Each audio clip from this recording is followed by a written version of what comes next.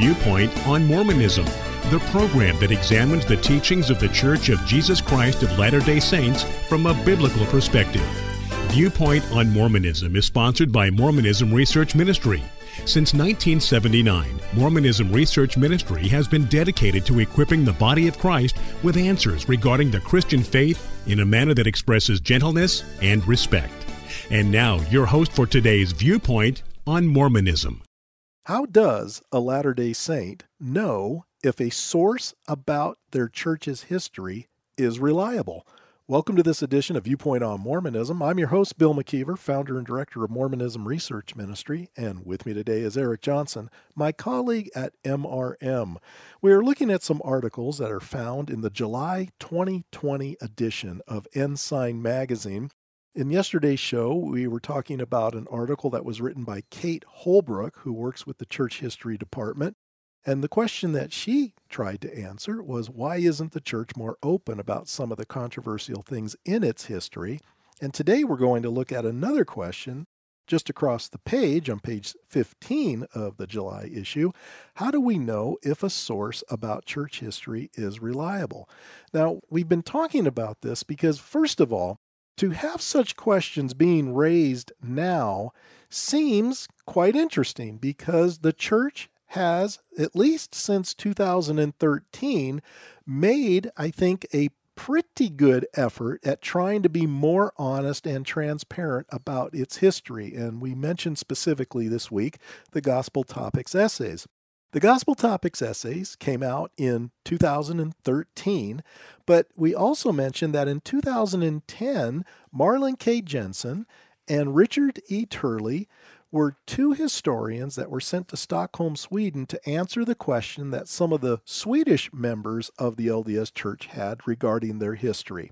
How does this all tie in? Well, obviously, back in 2010, a lot of the questions that were being asked by members in Sweden were the very same questions that we were hearing here in the United States, questions that we have been hearing for many, many years. The church comes out with these Gospel Topics essays as an effort to answer these questions, which is why we find the title to Ms. Holbrook's article to be quite strange. Why isn't the church more open about some of the controversial things in its history? Well, according to Quentin L. Cook, and I might mention that these two articles that are sandwiched in between this article by Quentin L. Cook, who is a member of the Quorum of the 12 Apostles, his article is titled Church History, A Source of Strength and Inspiration. And Eric, you had mentioned that Cook talks about the fact that as being a general authority in the church for over 24 years, he said that he felt that the brethren, the leaders of the church, have tried to be as transparent as possible. But the examples he gives on page 13 are all things that have come in the last few years. He mentions the Joseph Smith papers, Gospel Topics essays, church history topics, and the multi-volume saints. He said that's a wonderful way of getting people to study things in contexts that are true, and that will help them understand the gospel of Jesus Christ in a credible way. But the question I raised yesterday is, why only in the last 10 years have we seen a concerted effort to be more transparent and almost like a rush to get these things published and out so that people could read them? But for many years, it seems like not much was being said on issues such as seer stones and other controversial topics within the church. Well, let's take one of those topics, and that was a topic that was brought up by Kate Holbrook in her article. She talks about how she learned that Brigham Young was a practicing polygamist when she was as young as 4 years old. She said that her mother and her grandmother worked at the Beehive House. I would assume that they worked there as tour guides. You and I, Eric, have been to the Beehive House several times. And sometimes they do tend to mention the fact that Brigham Young was a practicing polygamist, and some other tours you take, they don't mention it at all. But she said that it was about 10 years later, or when she was 14, was when she learned that Joseph Smith had many wives. And in this series, we were talking about how many Latter-day Saints did not know that Joseph Smith was a practicing polygamist. And what's fascinating about that is we mentioned the two historians, Marlon K. Jensen and Richard Turley, who were a part of that Swedish rescue as it's come to be known. But there was an article in Reuters titled special report, Mormonism Besieged by the Modern Age, and it told the story about a religious studies class that took place in late 2011 at Utah State University in Logan, Utah. And who was there to speak?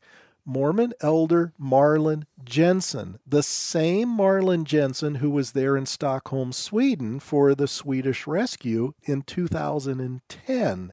This article starts off by describing a question that was given by a woman who was in the audience, a question that was raised to Mr. Jensen, asking if the leaders of the Church of Jesus Christ of Latter-day Saints knew that members are, quote, leaving in droves.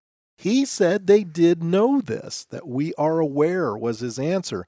But in talking about this transparency, something came out in this Q&A, I'm assuming, where Marlin Jensen says this, "My own daughter," Jensen then added, "has come to me and said, quote, 'Dad, why didn't you ever tell me that Joseph Smith was a polygamist?'"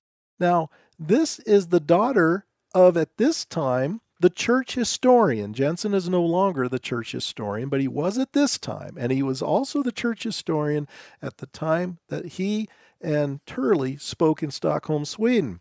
His own daughter did not know that Joseph Smith was a polygamist, but yet we're given the impression, according to Quentin L. Cook, that the church has been very transparent, at least for 24 years, according to what he says on page 13 of his article titled Church History, A Source of Strength and Inspiration. Bill, I want to go to the article on page 15. I want to come back to Jensen in the Swedish rescue we talked about yesterday, but first I want to read the first paragraph of the answer given by a church employee. His name is Matt Groh, and the question again is, how do we know if a source about church history is reliable? Here's what he writes.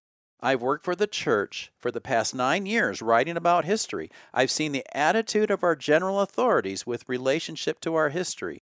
The conversations are not about how do we hide or censor history.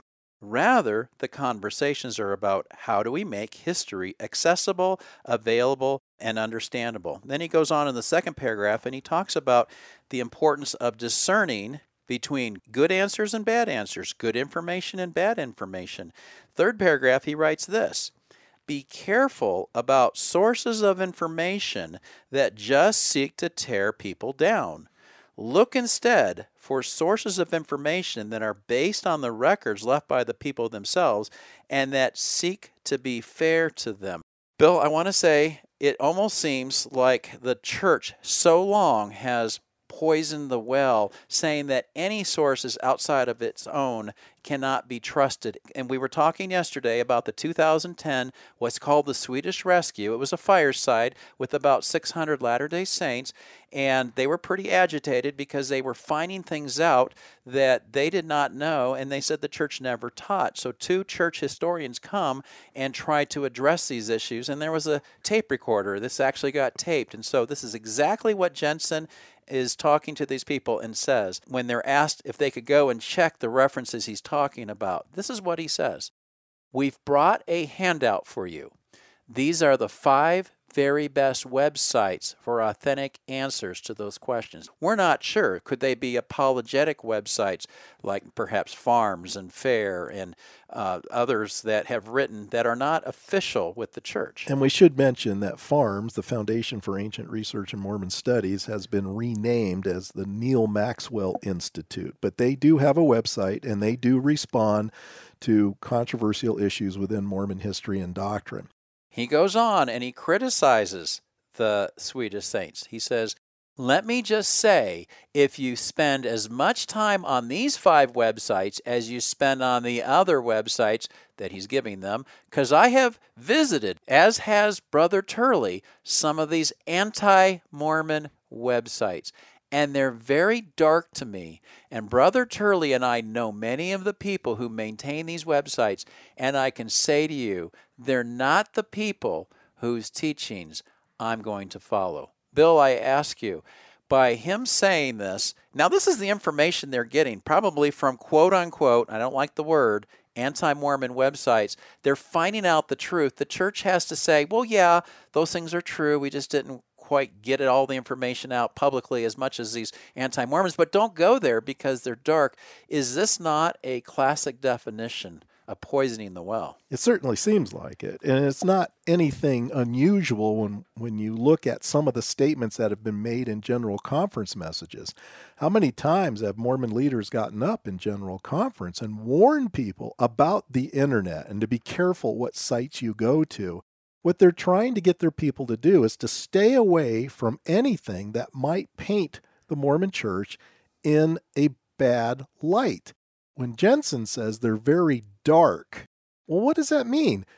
It could mean anything, really, when you think about it, because what could make you feel bad inside? Well, if you're reading something that seems to conflict with what you already believe to be true, you're not going to feel all giddy about it, that's for sure.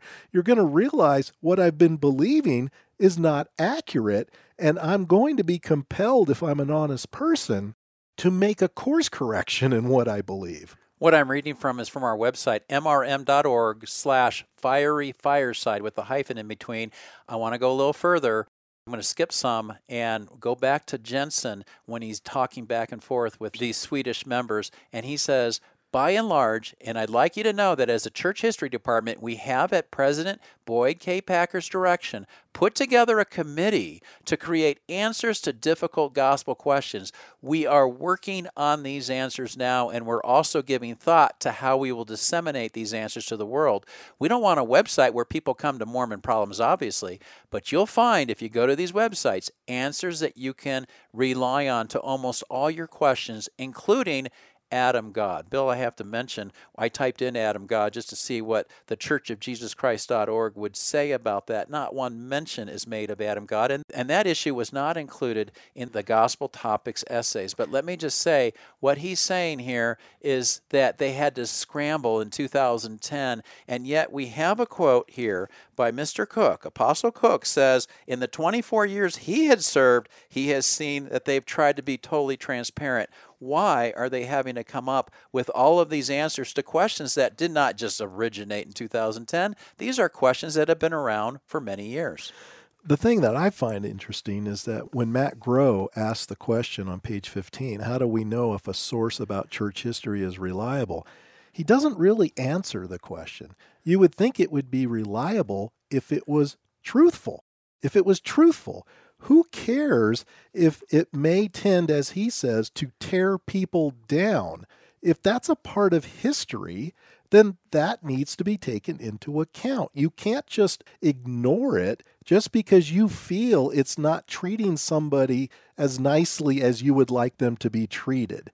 If it's an accurate appraisal of what an individual did or what an individual said, then that needs to be accepted. And those saints from before 2010, they had to rely on sites like ours to be able to know what exactly the church was teaching.